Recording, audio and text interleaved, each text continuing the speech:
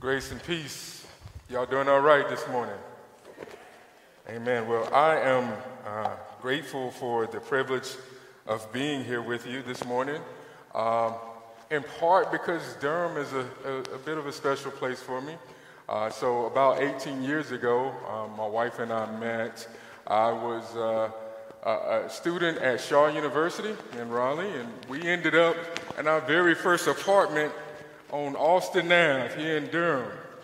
And I can tell you, there was nothing like that time of growing in faith in Jesus living on Austin Ave at the time. There's something sanctifying about that. I wanted to be sure, though, just to really express my gratitude, though, for your pastor, Brother Daniel Mason, and for Chris Cooper, my brother at RUF at North Carolina Central. When we were just kind of thinking and dreaming about the reality of what RUF at Winston-Salem State would look like, we connected with Daniel and Chris and came down to Durham. And we began to just walk Central's campus and just to talk about the reality of ministry to students at a historically black college. And they prayed with us. And thankfully, I can say that this fall we're heading into year 3 of RUF at Winston-Salem State because of the fruitfulness and the prayers of God's people being connected together. But let's pray, and we're going to jump right into God's Word. Father, we thank you that even in a world that seems so immersed in chaos that we can turn to you. For what a friend we have in Jesus.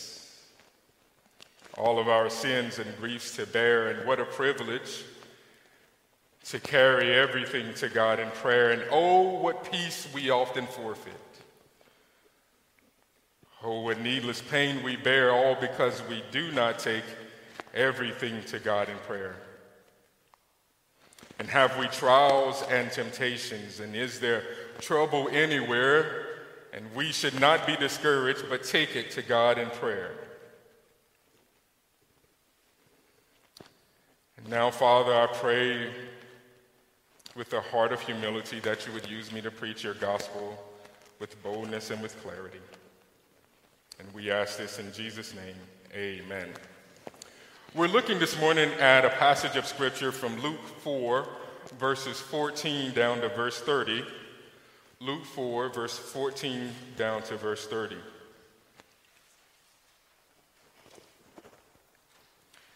And the scripture reads, it says, "And Jesus returned in the power of the Spirit to Galilee, and a report about him went out through all the surrounding country. And he taught in their synagogues, being glorified by all. And he came to Nazareth, where he had been brought up. And as was his custom, he went to the synagogue on the Sabbath day, and he stood up to read. And the scroll of the prophet Isaiah was given to him, and he unrolled the scroll and found the place where it was written, 'The Spirit of the Lord is upon me, and because he has anointed me to proclaim good news to the poor, and he has sent me to proclaim liberty to the captives and recovering of sight to the blind, to set at liberty those who are oppressed, to proclaim the year of the Lord's favor.' And he rolled up the scroll and gave it back to the attendant and sat down, and the eyes of all in the synagogue were fixed on him. And he began to say to them, 'Today the scripture has been fulfilled in your hearing.' And all spoke well of him and marveled at the gracious words that were coming from his mouth. And they said, 'Is not this Joseph's son?' And he said to them, 'Doubtless you will quote to me this proverb, "Physician, heal yourself." And what we have heard you did at Capernaum, do here in your hometown as well.' And he said, 'Truly I say to you, no prophet is acceptable in his hometown. But in truth I tell you, there were many widows in Israel in the days of Elijah, when the heavens were shut up 3 years and 6 months, and a great famine came over all the land. And Elijah was sent to none of them, but only to Zarephath in the land of Sidon, to a woman who was a widow. And there were many lepers in Israel in the time of the prophet Elisha, and none of them was cleansed, but only Naaman the Syrian. And when they heard these things, all in the synagogue were filled with wrath. And they rose up and drove him out of town and brought him to the brow of the hill on which their town was built, so that they could throw him down the cliff. But passing through their midst, he went away. And this is God's word. We're looking at Luke's gospel, and though the gospels are works that we mostly consider to have been written pretty anonymously, one of the reasons this isn't such a big deal for us is because the original audiences were likely very familiar with the author. They were members of their churches or broader Christian circles. Luke's gospel, though, is a really great example of this. We see that it's the first in a series of books. And so long before Harry Potter and the Hunger Games, Luke was writing a collection of books that shapes us in some really unique ways. Luke is a physician, and that's probably a unique detail that shapes a lot of his ideas. The Gospels collectively are a story that only the author or finisher of life could write. And Luke, the author of this particular Gospel, from the very first verse of the book is clear in recording historical truth. This is a distinct narrative of the person and work of Jesus, and he establishes this truth by stating that these events were accomplished among us as Jesus is in himself entering the story of humanity. And so Luke records these details from the eyewitnesses and ministers of his day, writing ultimately to this guy named Theophilus. This is one of two editions. The first is the gospel that tells the story of Jesus, and then the book of Acts, which reveals the early church's work to continue the mission of Jesus as a global account of good news of the one who had come to save us. In verse 14, though, we read, it says, "And Jesus returned in the power of the Spirit to Galilee, and a report about him went out through all the surrounding country." And so Jesus has had this wilderness experience, and he returns to begin the work of ministry, and he's headed to his hometown. The text says, though, that he returned in the power of the Spirit. So just as a heads up, ministry without an active work of the Spirit is futile. Yet Jesus shows us in Matthew 7:22 that this is still a reality for some people, though. Know, though, that Jesus in John 14 prays for you and I that we would have this same Spirit within us. Acts 1:8 tells us that we are to be empowered by that same Holy Spirit. It says, though, that there was a report that went out about him. So the people know that Jesus is coming. And so long before anyone was TikTok famous or popping on the gram, Jesus was an influencer. And for Jesus to have this kind of recognition in his day would have required some work. See, remember that the only means that would have allowed Jesus to have been known in this way meant that people had to be talking about him. So let me just ask you, are you telling people about Jesus?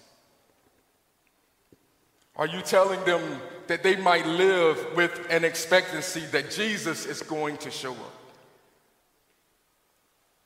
Verse 15 says, though, "And he taught in their synagogues, being glorified by all." So Jesus shows up back in his hometown, and he starts preaching in the synagogues around the city, and the people's response, the text says, that Jesus was being glorified by all. I love how Peterson in the Message puts it. He says it like this. He says that he taught in their meeting places to everyone's acclaim and pleasure. And I love this because Jesus has this incredible way of flipping things upside down. So Jesus is preaching, and everyone at the church tells him how beautiful that message is. And I can assure you that much the same today does that take place. Especially if what you're preaching is what people want to hear. That's an easy way to grow in acclaim and pleasure. But verse 16 says that he came to Nazareth, where he had been brought up, and as was his custom, he went to the synagogue on the Sabbath day, and he stood up to read. So Luke is moving from this broader experience in the life and ministry of Jesus to this really specific instance. Luke in his writing is super intentional about the details that he includes. So Jesus returning to his hometown is really about reflecting upon his humanity. So Jesus, like you and I, has a time and place that he's connected to. He has family and friends in the neighborhood that he grew up with. Jesus attended birthday parties with his friends. He played games with his friends. Jesus is the God-man. The next part of the verse, though, says that Jesus has this customary practice of entering the city and teaching in the synagogues. And I want you to see something that might not be obvious to you. Presbyterian pastor named Robert Browley explains it like this. He says the rhetorical strategy of Luke and Acts is to empower audiences to enact this story of Jesus and his followers in their life together. In other words, the impending transformation proclaimed in Luke Acts occurs not only within the narrative world of the text, but also in the social world as individuals and communities perform the vision of life set forth.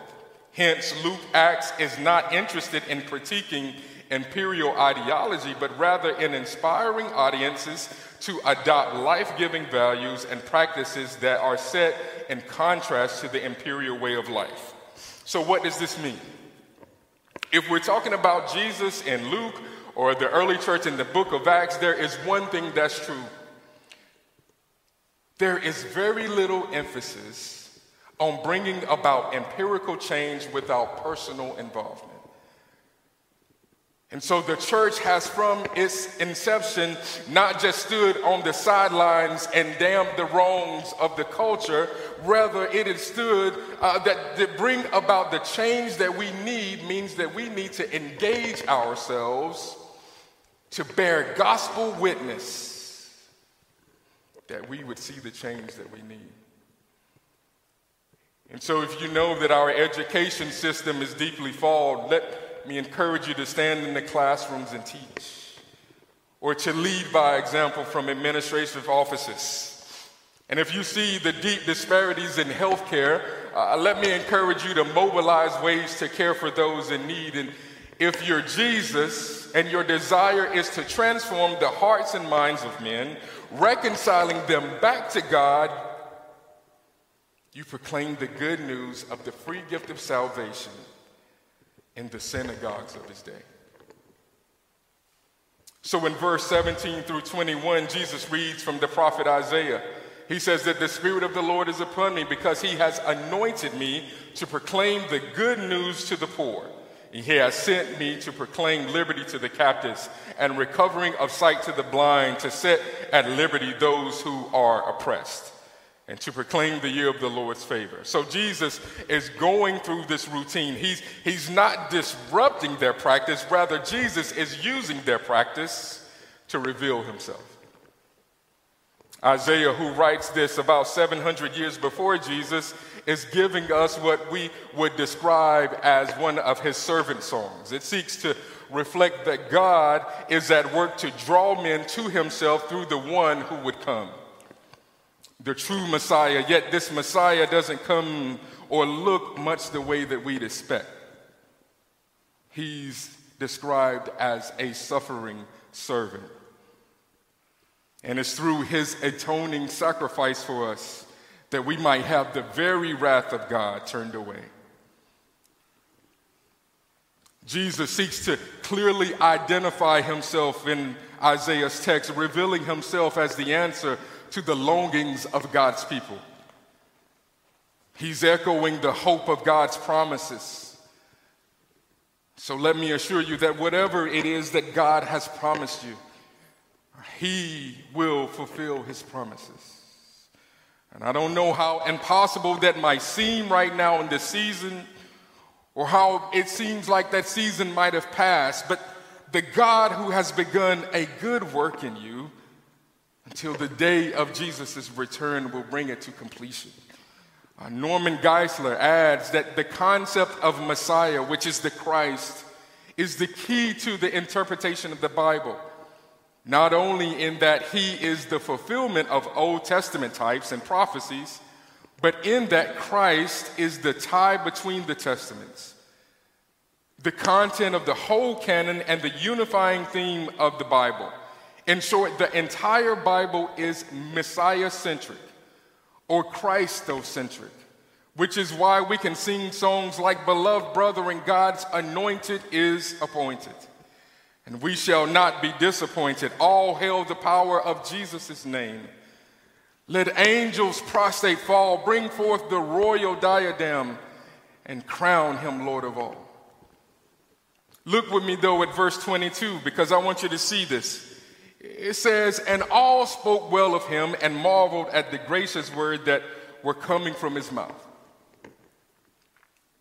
And they said, Is not this Joseph's son?" Notice the change in the way the people were responding. And they asked, "Ain't this Joseph boy?" I mean, this is crazy, right? This is like trying to put Jesus in his place. As long as Jesus spoke eloquently and was so super positive, they were with it. But as soon as Jesus reveals himself as the Christ directly from the Word,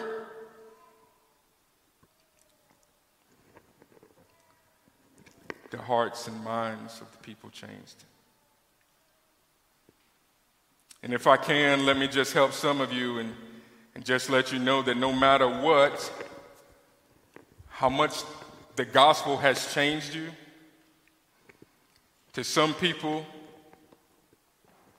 all you're going to ever be is what you used to be. Just pray for them and keep moving. 2 Corinthians 5:17 says that if you are in Christ, you are a new creation. So trust his word and move on.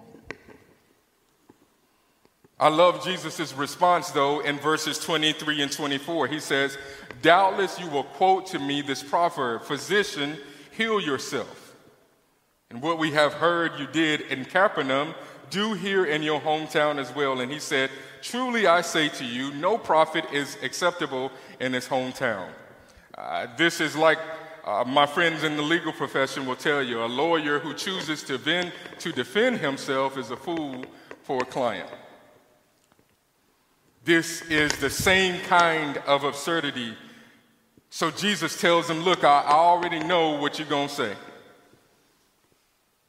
And I know you're probably thinking how strange this must be, but the reality is, this is exactly how so many of us respond to Jesus. We're standing around like, okay, God, show us what you got. As if God himself has something to prove to us. Is this who Jesus is to you? Is Jesus really about entertaining you and fulfilling your desires, or is he the sovereign Lord of all? The creator and sustainer of all things? Is he your greatest joy? Is to be in his presence the great delight of your life? Is he alone the fulfillment of all you hope and long for? Jesus goes on to respond in telling them that no prophet is acceptable in his hometown. And while he's clearly referencing himself, he's also reminding us of this pattern projected throughout Scripture. In Matthew 21, Jesus tells this parable of the tenants, this story of a guy who owns a vineyard and he rents out his property to some people, and he decides to send some of his servants to go and get some of the fruit. And when the servants show up, the tenants, they jack them up, they kill them, and the owner decides then to send his son.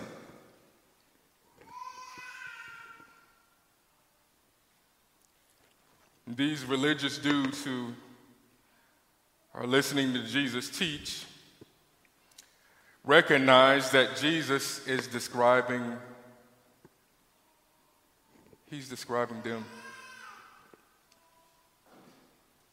And so the text says that they just start trying to figure out how to lock Jesus up.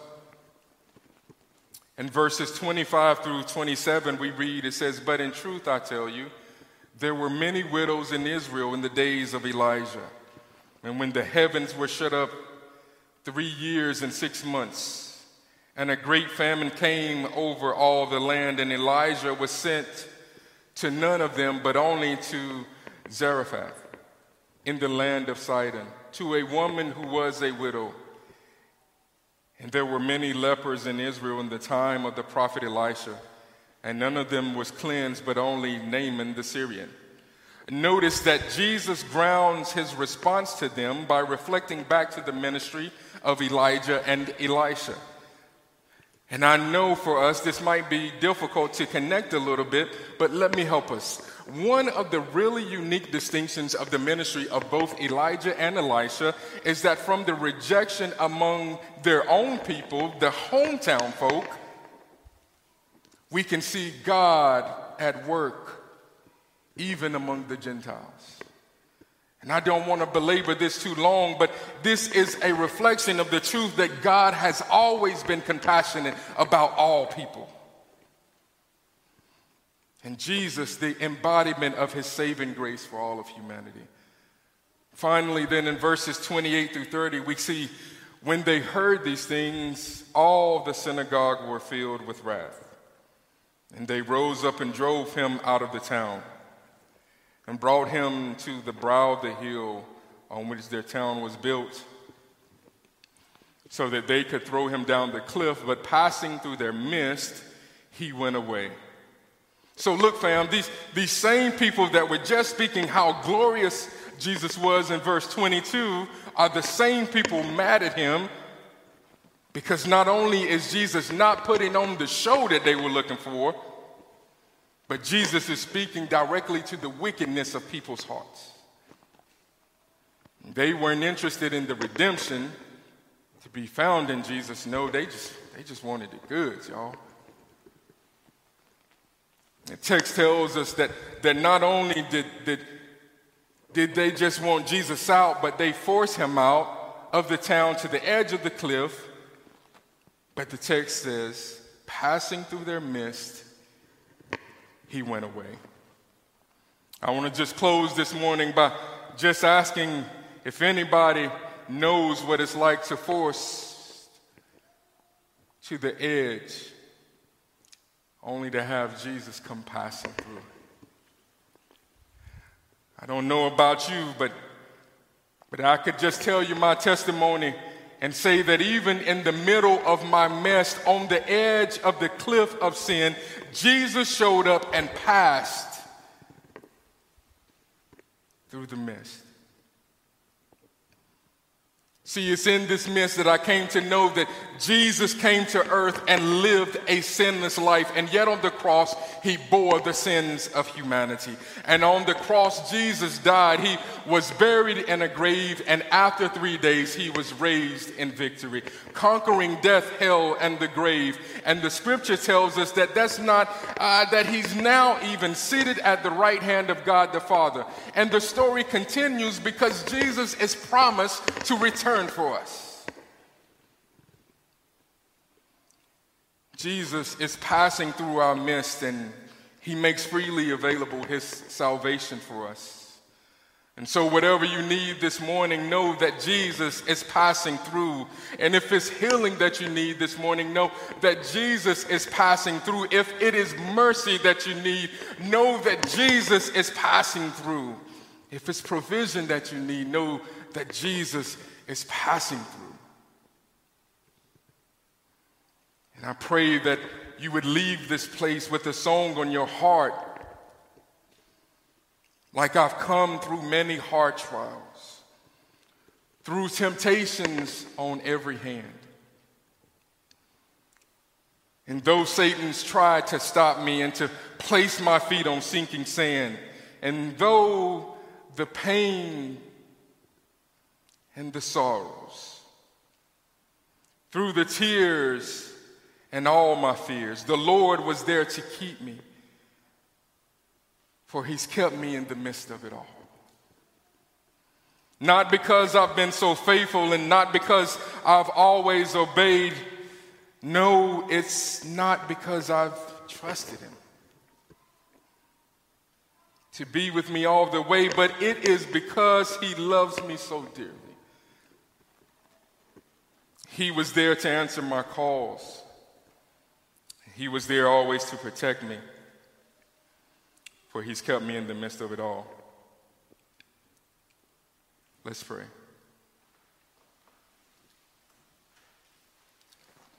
Father, we are so gracious for your word for us this morning, and for a Savior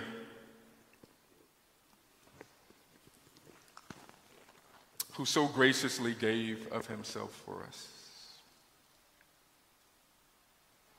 to pass through our midst, that we might be reconciled to you.